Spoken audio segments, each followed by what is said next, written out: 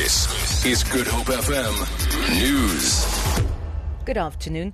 The woman alleged to have kidnapped baby Zephany Nurse has admitted to lying to her family by not telling them that she had a miscarriage. The accused is under cross-examination in the Western Cape High Court. She is alleged to have kidnapped the 3-day-old baby out of Grooteske Hospital almost 19 years ago. Berenice Moss reports. The accused says she fell pregnant but miscarried 3 months later.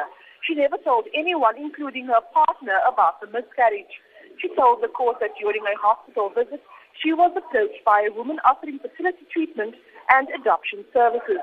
Under grueling cross-examination, she however failed to explain why she paid for fertility treatment when she wasn't diagnosed as being infertile. She also did not disclose to her then boyfriend or family that she was no longer pregnant. She claims that after the miscarriage, and while those close to her were under the impression that she was still pregnant, she never talked about her pregnancy. Berenice Moss, SABC News, Western Cape High Court. A poverty and hunger alleviation project is being relaunched at Beaufort West in the Central Karoo after being dormant for 8 years. Breadline Africa donated 2 containers to the town in 2008 to be used as a soup kitchen and education centre.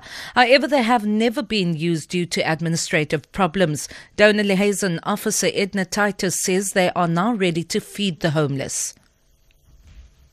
We've given Beaufort West people on the dump these containers so that it can create some kind of awareness just about hunger and how people struggle. And so it's all about reopening it today to create an awareness amongst the people that there is a place where they can come for a plate of food.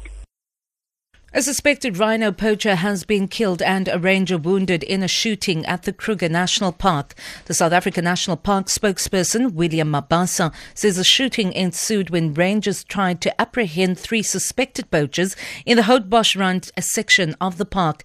Mabasa says 2 poachers managed to escape. The one poacher was fatally wounded. The other 2 ran away. Our ranger was also shot and wounded on his arm. He's currently in hospital.